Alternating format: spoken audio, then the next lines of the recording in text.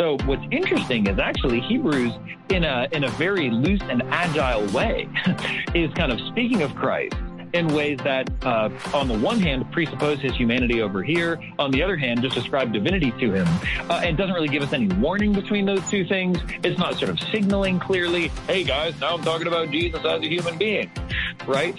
And so there's a sense in which there's a kind of agility in reading that's required of us to ask, is it speaking of Christ in a human or a divine way? Does doctrine really matter?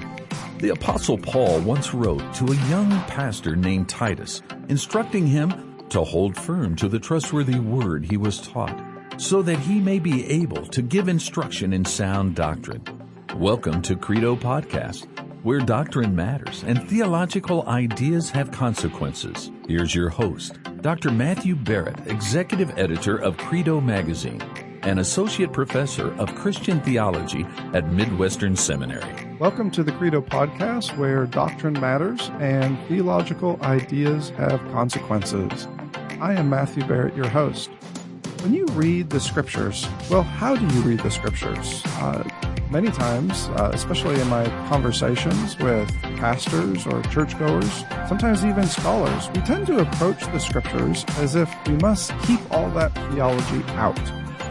In other words, we read the Scriptures, especially if it's the Old Testament, as if we're not allowed to look ahead to the New Testament, let alone introduce anything theological that might influence or perhaps bias us, or even give us a certain prejudice that would, read into the text, a type of eisegesis.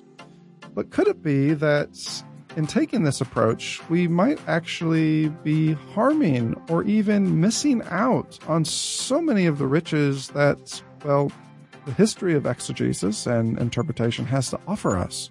Could it be the case that looking to, say, a creed is really meant to help us to be a type of tool as we interpret the text and to maybe see things that we might otherwise miss? Well, if you've been reading the Scriptures as a Christian for some time, you may realize that, reading the Scriptures is something that you have to do Christologically. In fact, when we open the New Testament, we begin to see this blossom in so many different ways. The New Testament authors come to the person and the work of Christ, but they do so understanding that, the entire canon has much to say about Christ, who he is, and what he is accomplishing. Did you also know that when we open so many of the historic creeds of the faith, whether it's the Nicene Creed or the Chalcedon definition, they understood this as well.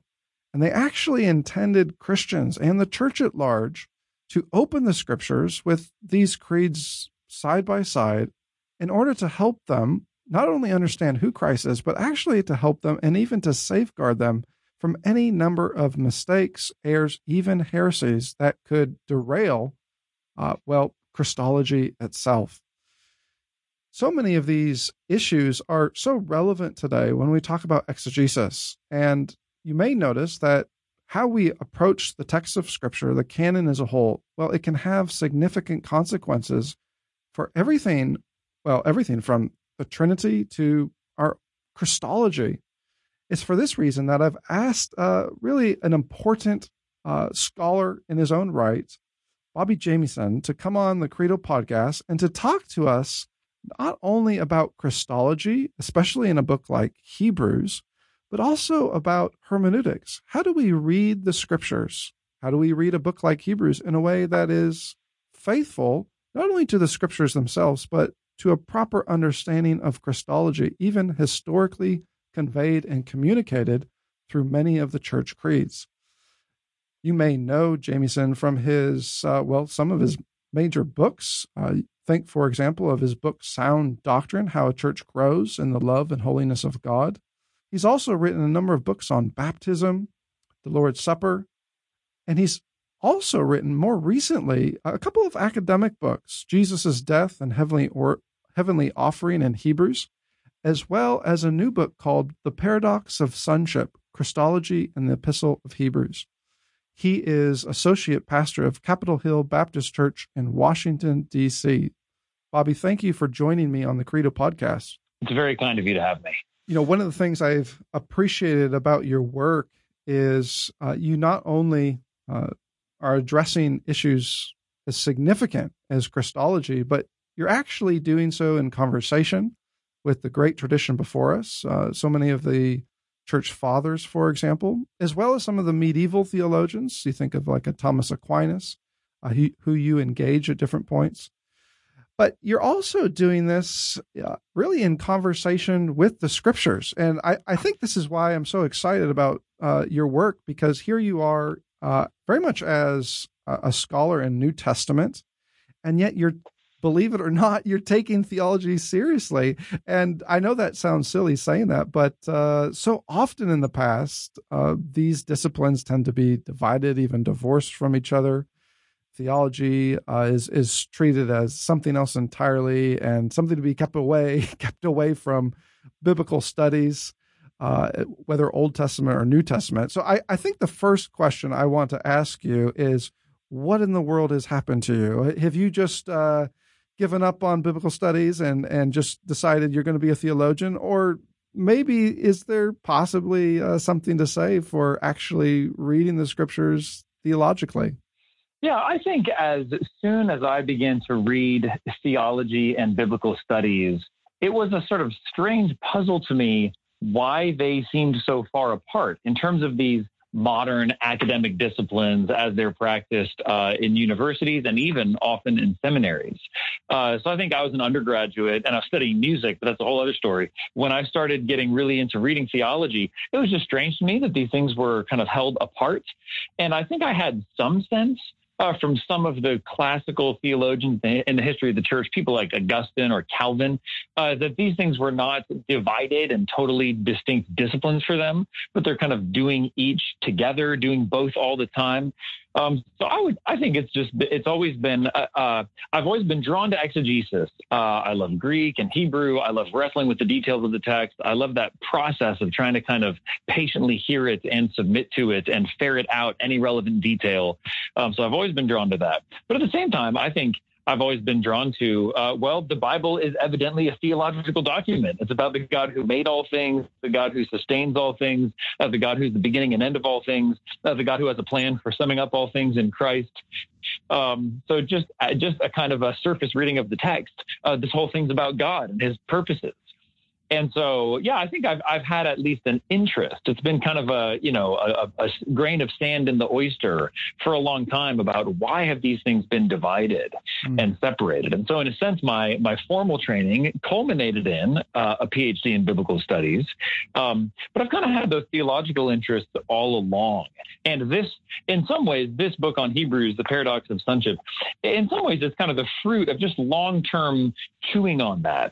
Why are these two things so far apart? And really trying to use theological resources to do exegesis. If you're thinking about the method of the book or what's a little bit distinct, as Fred Sanders put it to me, he was an early reader of the book. He said, a lot of books try to use exegesis for theological purposes. This one is using theology for exegetical purposes. Yeah.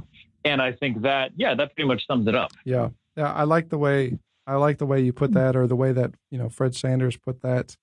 Oftentimes, I'm operating in the world of systematic theology, and of course, the best systematic theology is taking exegesis seriously.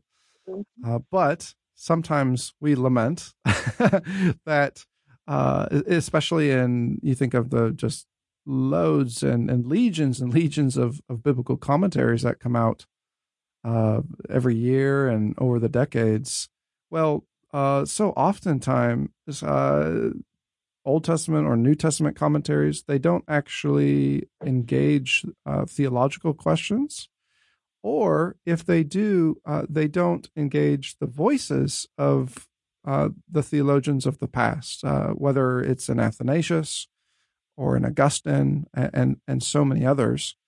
Maybe you could speak to that for a minute, because it sounds like what you're saying is it's not just about utilizing theology as a discipline for exegesis, but, and I know this from your books, you actually want to engage theological ideas that have been retrieved from, say, the great tradition in a way that helps you become a more faithful exegete? Would you say it that way? Yes, certainly. So in this book, I do sort of craft a toolkit drawn from the kind of classical creedal consensus of Christology, with figures like Athanasius and Cyril and Gregory of Nazianzus being especially prominent. But as you mentioned, even including sort of medieval synthesizers like Aquinas and so on. And I try to kind of discern an exegetical toolkit there and then apply it to a live exegetical debate in modern scholarship. So it's not that I'm sort of turning away from modern scholarship, but that I'm trying to use these resources kind of developed from the theological tradition as a way in to provide a fresh angle on a modern debate.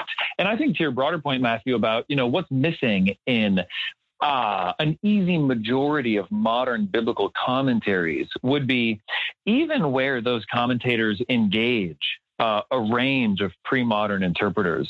I think what they're often missing is a sense of the kind of exegetical tools, exegetical categories, exegetical strategies, even sometimes you could say exegetical rules that an interpreter like Athanasius or Cyril or Aquinas would kind of naturally bring to the text. There's a sort of exegetical grammar that these authors are working with that if you there's certain questions they'll naturally ask that I think oftentimes are very good and fair and valid questions to ask of the text, that even if a modern commentator might sort of pick out a citation here or there, I think they're kind of missing some of the exegetical implications that classical Christian doctrine has for exegesis.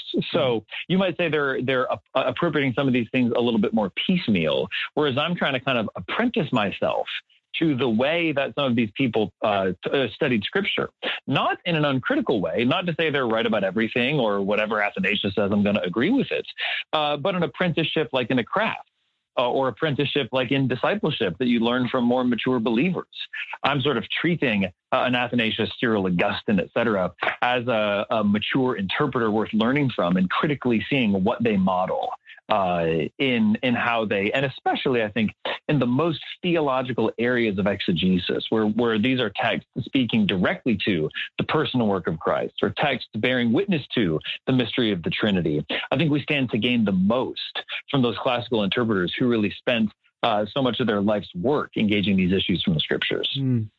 Now, in a second, I do want you to speak to some, at least, of those tools or that toolkit that you mentioned, and we can throw out some examples in a second. But maybe before we do that, we should answer an objection at this point, because some will be listening and they'll be thinking, well, it sounds as if we go this route, it sounds as if a creed, for example, might actually determine, or in the worst way, read something into the text of Scripture that's not there, simply for the sake of this type of retrieval and or theological interpretation that you're talking about. So just to give an example, you've studied a lot with the book of Hebrews, and you've looked at the Christology of Hebrews in different ways, especially trying to understand sonship.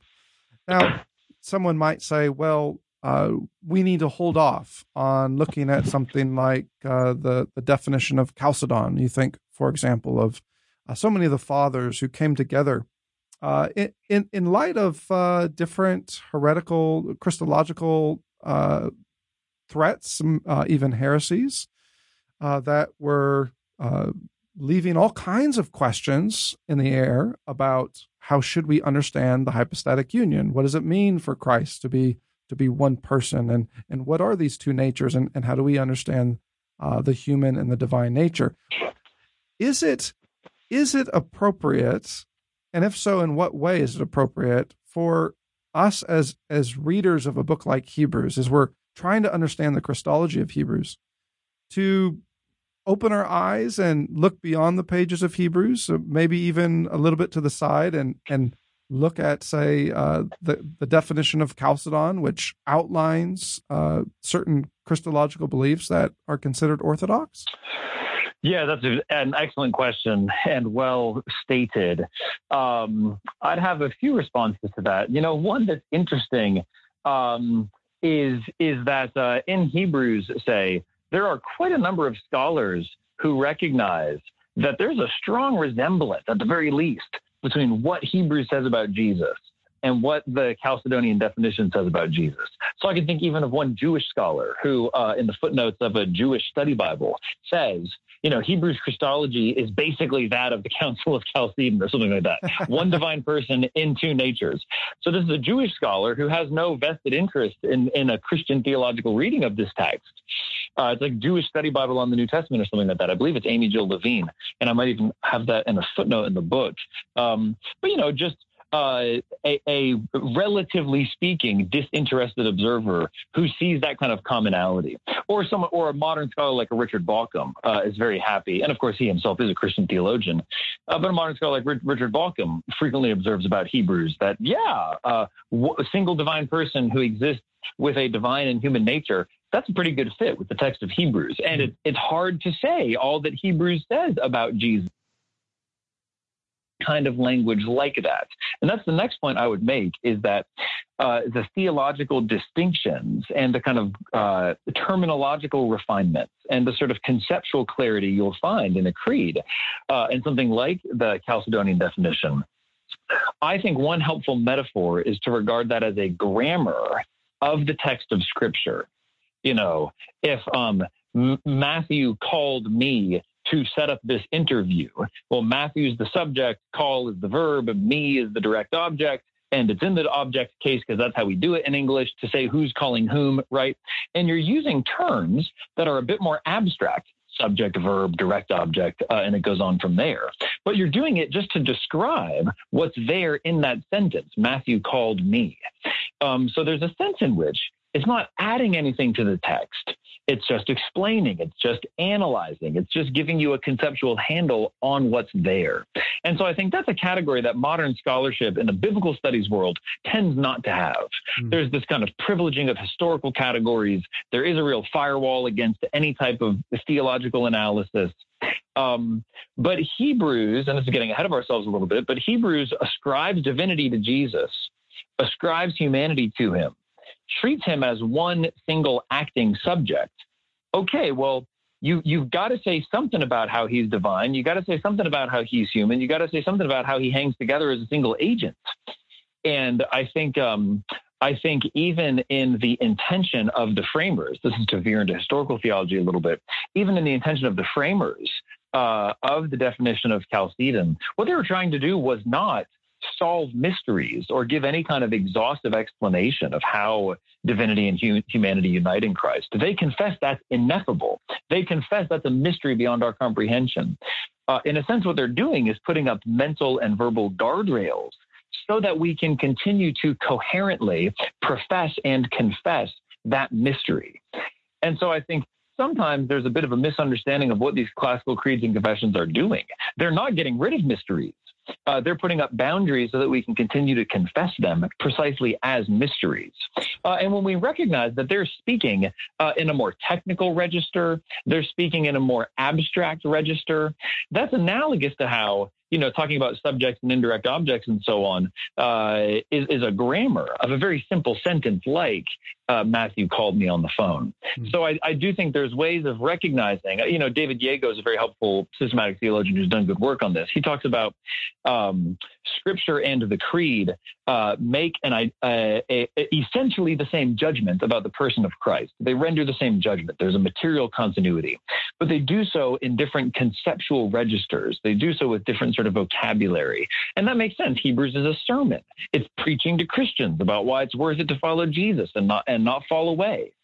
So it's speaking in a different register, but it's essentially two ways of saying what is in essence the same thing.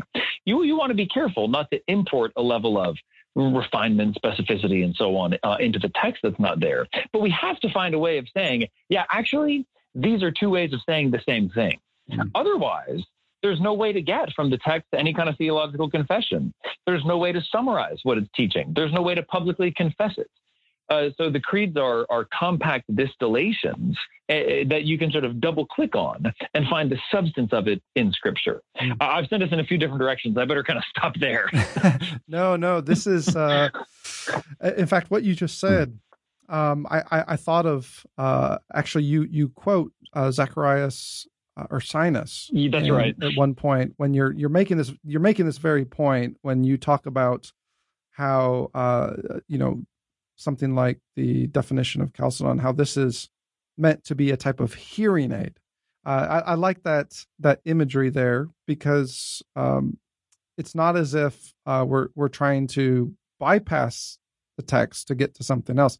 We're actually using a confessional statement in order, or in this case, a type of creedal statement, in order to actually hear the text better, and even maybe be attuned to certain things that we might miss, or we might not understand how to articulate when someone challenges us in so many ways.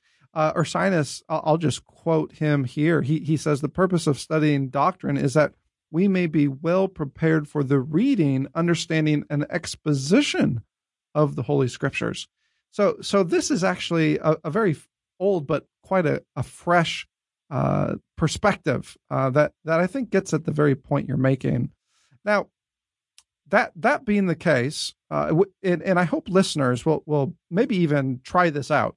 Maybe sit down with the book of Hebrews, and you can just Google it and pull up the definition of Chalcedon. And I think you will discover that your reading of Hebrews, and especially your understanding of the Christology of Hebrews, well, it will be greatly improved by this type of exercise. But with all that said, maybe we can turn to a few tools, because we're talking about the task of exegesis. And when we're talking about God in Christ, or God in the world, or something very specific like the incarnation, there's, as we're walking on this road, there can be any number of ditches that we might, trip and fall into. Sometimes by not paying attention to some of these classical theological tools or distinctions that actually give us quite a bit of precision when interpreting, say, Christology in Hebrews. Now, one of these is the difference between what we might call theology and economy. And of course, that's going to take us to a discussion of what's called partitive exegesis. But before we get there, Bobby, maybe you can, for those who are listening, maybe they've heard of this distinction between theology and economy, but it's a bit fuzzy. What is it what do we mean by this? And especially when we're talking about Christology in Hebrews, how can this distinction be helpful? Sure, yeah. So theology and economy would be a widespread way that especially church fathers would use, although it continues on, and that shorthand still gets used later. It's just not as common today. It's a kind of shorthand distinction where it's using both as a kind of term of art. Theology refers to speaking of God as he is in himself. And by extension, it also refers to speaking of Christ insofar as he is divine. That's why John the Evangelist earned the title of the theologian in the early church, because he so plainly and transparently spoke of the divinity of Christ from the very first sentence. It didn't just mean John's a smart guy, he knows a lot about God. It means his gospel is even more explicit in its testimony to Jesus' divinity. So theology in that sense is speaking about God as he is in himself, speaking about Christ insofar as he's divine. And economy would refer to God's plan for ordering all things, specifically his plan of salvation. And then specifically, economy in this sense comes from the Greek word oikonomia, which means a kind of arrangement or disposition. So economy in the sense of God's plan, which culminates in salvation. And of course, the decisive act that secures our salvation is Christ's whole saving incarnate mission. So from his becoming incarnate to his earthly life, his death, his resurrection, his ascension. Oftentimes, patristic theologians will use that phrase economy as a shorthand, both for the sort of fact of the incarnation and for the whole sweep of what Christ accomplished. And the reason this is an exegetical tool, you could say, that you can actually use to read Scripture, or you could even view it as an exegetical lens that helps you to discern what's really there and, can correct your vision, correct a misunderstanding you might bring to the text or that could naturally arise. The reason that theology economy distinction is so helpful is as one scholar has put it, to employ it in partitive exegesis, meaning Scripture speaks of Christ. He's one person, one agent, one acting subject, but it speaks of him in a twofold manner. Some things are said of him as divine, and other things are said of him as human. So we need to recognize that Scripture speaks of the one Christ in two different registers, two different manners. Augustine likens this to listening to a kind of piece of music where you can make out two different lines, right, in harmony.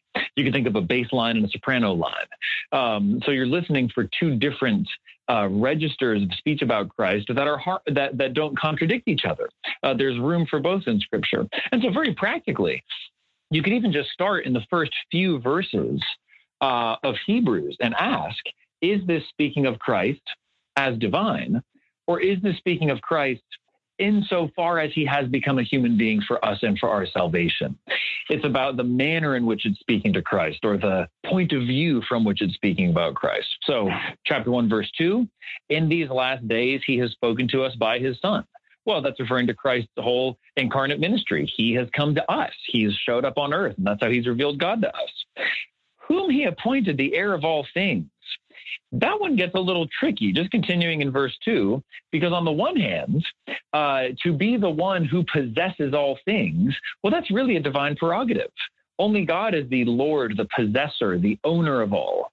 But interestingly, he's appointed the heir of all things, meaning it comes to him as an inheritance.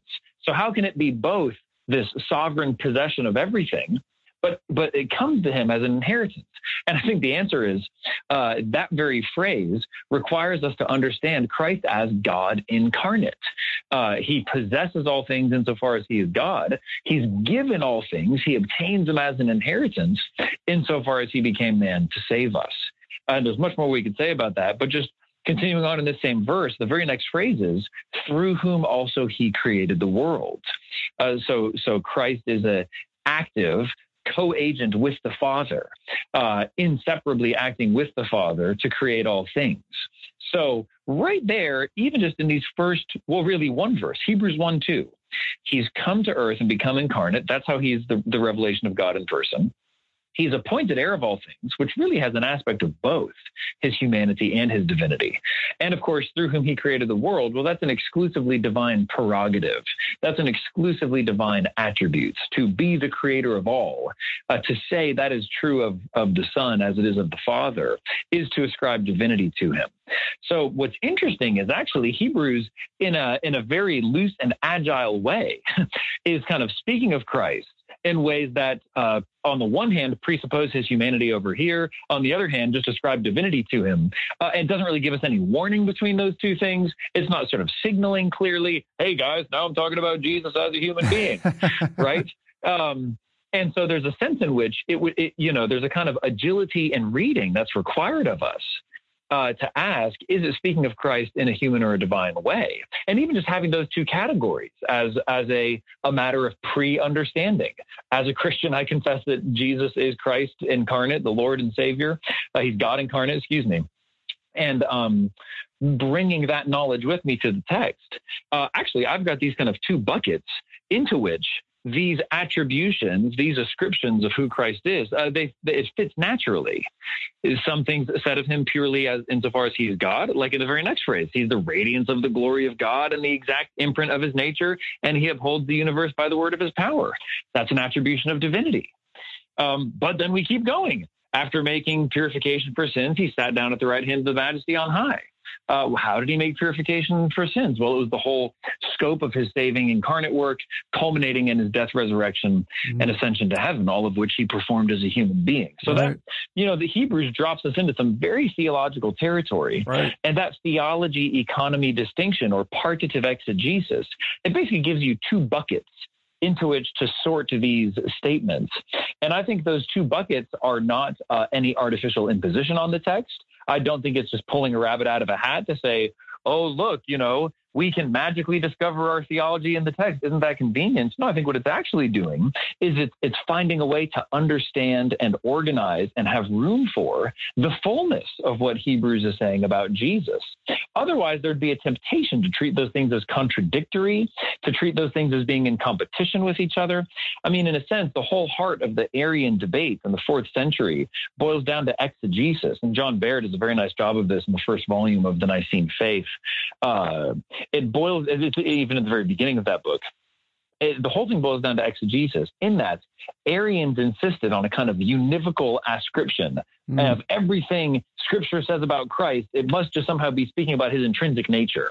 Right. Whereas what's common to all pro-Nicene theology is this recognition, this awareness that Scripture is speaking about Christ in a twofold way. And we have to sort of give room to let each of those statements breathe. We have to give them their own space. We don't sort of shave off one to make it fit with the other. And that's where Athanasius, for instance, he gives a sort of programmatic statement of this exegetical rule. And he basically says, throughout the whole Scripture, you can find a twofold account of Christ, that some things are said of him as God and some as a human being. Actually, if I can just quickly find that statement in the book, it's a nice way. Yeah, here we go. Here's Athanasius from his Orations Against Arians. The scope and character of the Scripture, as we have often said, is this: that there is in it a double account concerning the Savior, that he was ever God and is the Son, being the Word and radiance and wisdom of the Father, and that afterwards, taking flesh from the Virgin, Mary the God-bearer, he became man. So in a sense, Athanasius is just laying out the incarnation as an exegetical principle or rule. And I think that bears great fruit even in those first few verses of Hebrews. So well said. And I mean, we really can't add to that in terms of, when we talk about partitive exegesis, we can't add to it in terms of thinking, well, these categories must be mistaken. We must look for some type of additional other category, because like you just mentioned, or, as Athanasius just said, actually these categories are helping us, tools, so to speak. They're actually helping us carefully do justice to the text. I think that was so missed in the 4th century, because on the one hand, so many of these Arians are claiming that they're actually just being faithful to the text, but in reality, they are ignoring some of these key principles of partitive exegesis, as you just pointed out. I mean, we could go even a little bit further, and you do this as well, to talk about twofold predication. I love what you quote Thomas Aquinas at one point, who says, "For attributes of the divine nature are predicated of Christ in virtue of his divine nature, while attributes of the human nature are predicated of him in virtue of his human nature." And on the one hand, Thomas, he's speaking here at 10,000 feet about the hypostatic union.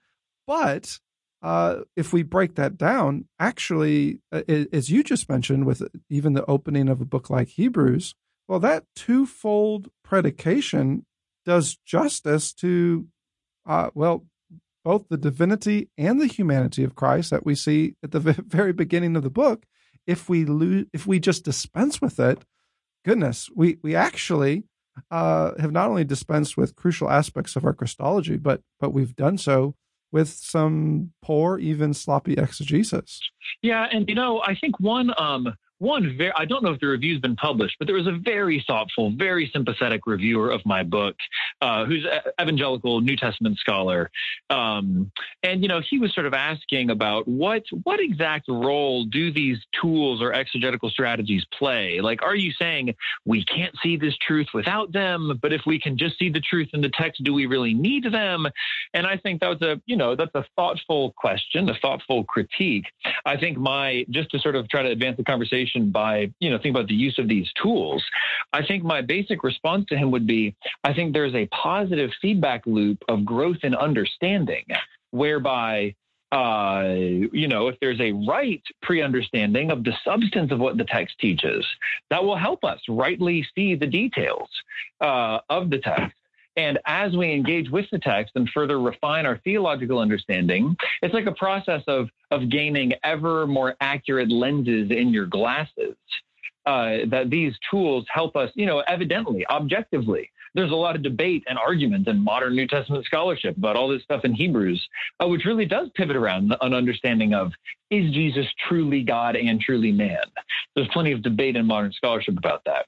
So I think and because there's a kind of principled refusal to use these types of tools, I would see that as a kind of needless handicap. We're leaving stuff aside that really would help us. And so in a sense, I'm trying to say, I suspect that if an evangelical with a more kind of biblicist bent, says, well, yes, I get what you're saying. I agree with the theology, but do we really need to bring the theology into exegesis?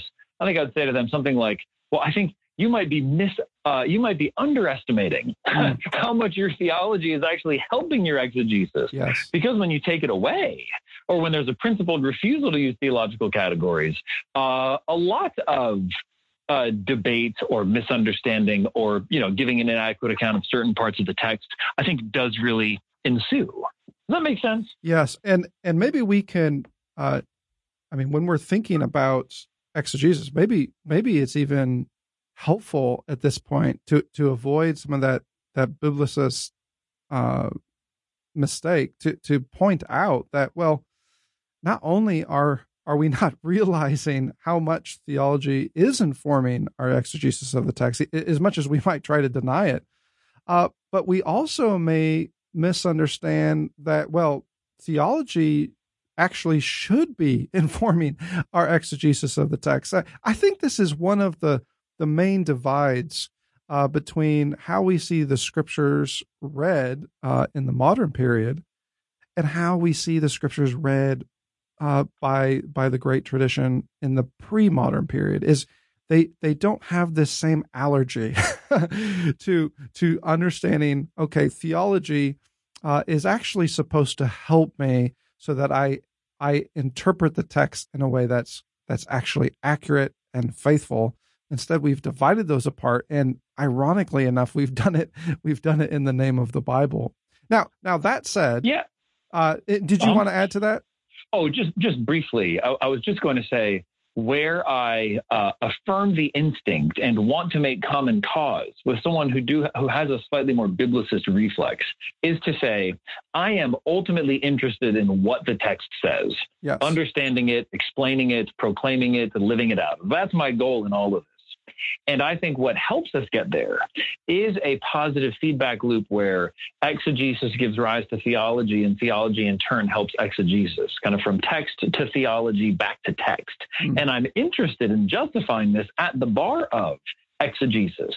Are these the right tools for the job? The proof of the tools is, do they get the job done? Right. The proof of the pudding is in the eating, and the proof of the theology is in the reading. So the true test of the theology is, does it help us read the Bible better? And in that sense, you're still submitting that theology to a test. It's corrigible. We're still talking about sola scriptura. We're still talking about, in a way, it's just saying the analogy of faith, that Scripture interprets Scripture. So to talk about theology informing exegesis is really to say Scripture interprets Scripture. It's not to impose something alien. That's the only just kind of, addendum I wanted to make. Very good. Now, maybe we can channel this whole discussion in the direction of Christology for a minute, because you've written a lot on this, and specifically Christology in the book of Hebrews. So much of what we've just said really comes into play at this point, because you've pointed out in a bit of a survey of Christology and the way that biblical scholars approach the book of Hebrews, that, well, it's actually quite rare to see biblical scholars reading Christology off the pages of Hebrews in a way that is, well, Christological or even creedal. Sometimes that is considered, well, it's looked at with great suspicion or even rejected. But you've made this point in an interesting way. For example, as you have surveyed some of these approaches, you've said, well, there are some out there who really read Hebrews and decide that, well, the Christ that they're reading there is less than divine. The Son is what Jesus became, to use your phrase. And then there are others who will speak in terms of, and this is actually quite a popular approach, being Son and becoming Son as if these two things are antithetical or they can't be reconciled with one another. And well, very frankly, over the last several decades, goodness, even more than that, this approach, being Son versus becoming Son, really has been quite appealing to so many. And then you have others who you make this point that they argue for something right and true, that, well, when we read Hebrews, we're noticing that the Son is a Son already in terms of what we might call divine Christology. But then you go on to say, well, as true as that is, could there also be another aspect here? Yes, the Son is the divine Son. If we speak in terms of our theology, we can say, well, this is the Son who's begotten from the Father from all eternity. And yet at the same time, you also show by working your way through Hebrews that, well, Hebrews seems to say something additional, that this is a Son who is incarnate as well, and who accomplishes this great mission of salvation, dies and then resurrects and even ascends. And not only that, but Scripture, Hebrews in particular, starts to use all kinds of language to talk about this Son in Davidic categories, messianic language as well, high priest. Anyone who's read Hebrews knows how the language of priesthood comes through very strong. What does this say then about this language of sonship? Yeah, thank you. And in some ways, you've really set up the question of the whole book. So the whole book does use quite a lot of resources and, puts a whole lot of things juggling into the air to really answer a simple question, which is, what does Hebrews mean by calling Jesus Son? And you've summarized the options that I see in the scholarly literature nicely. And maybe just to take one step back from Hebrews and glance around at some other places in the New Testament briefly, which I do at the end of the book. There's some striking parallels between things Hebrews says and, for instance, Paul in Romans 1:4, when he says that Jesus was appointed the Son of God in power according to the Spirit of holiness by his resurrection from the dead. Or Peter, toward the end of his speech at Pentecost in Acts 2:36, where he says, this Jesus whom you crucified, God has made him both Lord and Christ. And in both of those passages, as well as the ones we've alluded to in Hebrews, and which we'll discuss in a minute, there's something happening to Jesus. There's something that he's becoming. There's some new thing that is somehow added to him after his death, resurrection, and upon his ascension, his sitting down on God's own throne in heaven. And one way that some more critical, skeptical scholars will take those statements is to say, well, look here, in the earliest Christology of the New Testament, it was adoptionist, meaning Jesus was a more human figure and somehow he ascended to this level of divinity. And so that gets you really that first option of Jesus being less than divine. There are some people who read Hebrews that way. But the main problem with that is what we've already seen in Hebrews 1 and several other places in the letter, that there are these full-blown ascriptions of divinity to be the one through whom God created the universe, or to be the one who upholds all things by the word of his power, that is not compatible with mere humanity. That can't be, Jesus couldn't have started off as just a man and somehow graduated into that. There is no PhD that will give you that. There is no political office you could enter into where now you start to uphold all things by the word of your power, but you weren't doing that before. So there's a problem with saying son is only something Jesus became. But at the same time, there is an element of truth. There's an exegetical pressure that the scholars who see that are feeling, because Hebrews does really talk as if something new is happening when Jesus is ascending into heaven. And so, for instance, just to pick up where we left off in chapter 1, after making purification for sins, he sat down at the right hand of the Majesty on high, having become as much superior to angels as the name he has inherited is more excellent than theirs. And now good Bible-believing folks who naturally confess Christ's divinity, they might have a bit of a problem with that become. How did he become superior to angels? Wasn't he always superior to angels? What's going on there? And in a sense, that would be a little bit of my quibble with the more, scholars who would uphold an Orthodox Christology, but then they wind up saying, well, this is kind of the manifestation of something that was always the case. This is the revelation of something that was already there. And I think the basic answer, there's a twofold answer. How can Christ have become superior to the angels? Well, because as chapter 2 tells us, he was made lower than them for a little while. So that's chapter 2, verse 9. In his incarnation, he was made lower than the angels for a little while. And then he was, chapter 2, verse 9, crowned with glory and honor because of the suffering of death, so that by the grace of God, he might taste death for everyone. So already you're seeing how a kind of theology economy distinction makes sense out of this surprising assertion that Jesus became superior to angels. Oh, wait a minute. Now I see how that works. If you're sort of drawing a graph on a board with a big down arrow, now there's the down arrow is the incarnation. I don't know if you do this, Matthew, when you teach Christology, but when I would lecture in this stuff, I'm often, filling up a whiteboard with sort of U-shaped drawings, right? You can't take that too literally, yes. But there's humiliation and exaltation. There's a down arrow, which is the incarnation, and there's an up arrow, which is his exaltation after his death and resurrection.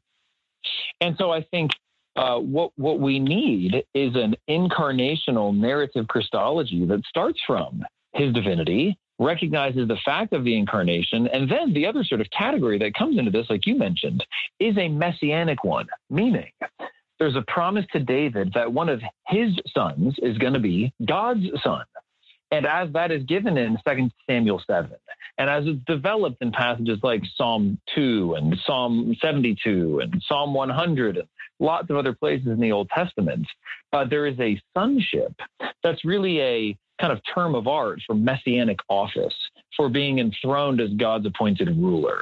And what Hebrews is saying, and the reason Hebrews focuses so much on Psalm 110, verse 1, sit at my right hand until I make your enemies a footstool for your feet, is because Hebrews is zeroing in on the moment when that began to take effect in full. It's like the difference between a president being elected and then inaugurated, actually sworn into office. There's a sense in which Jesus is designated as Messiah. You can identify him as the Messiah. He really is the one who's going to fulfill all these promises during his earthly career. But then if you ask, well, when does he actually get a throne? When does he start to reign? When do all these promises really come into effect? Hebrews would answer with Psalm 110, verse 1. And by the way, with all the apostles' speeches and acts, Hebrews would answer, those all started when he sat down on the divine throne in heaven.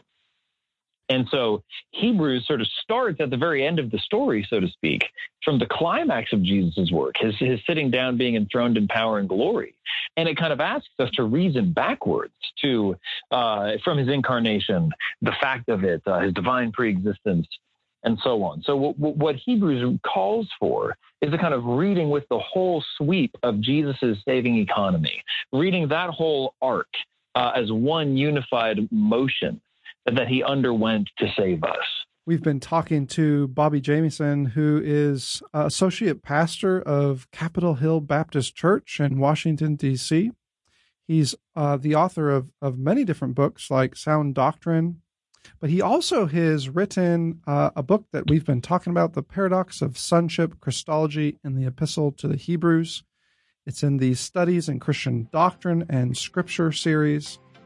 Bobby, it's this book that you've written, and really so much of your other work on Hebrews. I just want to say to our listeners, it's not, when you come to a book like this, it's not just that you're going to be learning about so much about what you just said about what does it mean for this Son who is divine, but what does it mean then for him to be Messiah, and what does it mean when he not only resurrects but then ascends? Not only are you going to be learning so much about this, but you're also going to be learning about how to read the Scriptures in a way that is quite theological. And Bobby is really an example of that. As we said at the beginning of this podcast, oftentimes we are looking to exegesis to inform our theology, but Bobby is an example of someone who is also trying to say, well, how can our theology, even our Christology, our Orthodox Christology, inform and help us better understand the exegesis that we're so serious about? Bobby, thank you so much for coming on the Credo podcast and joining me. Thank you, Matthew. I really appreciate it. Now you can fill up on theology each day by visiting credomag.com. There you will find the latest issues of Credo Magazine with articles on key doctrines of the faith and regular video interviews with Dr. Matthew Barrett, where he answers some of the toughest theological questions of our day. Be sure to subscribe to Credo Podcast to join the conversation, a conversation where doctrine matters.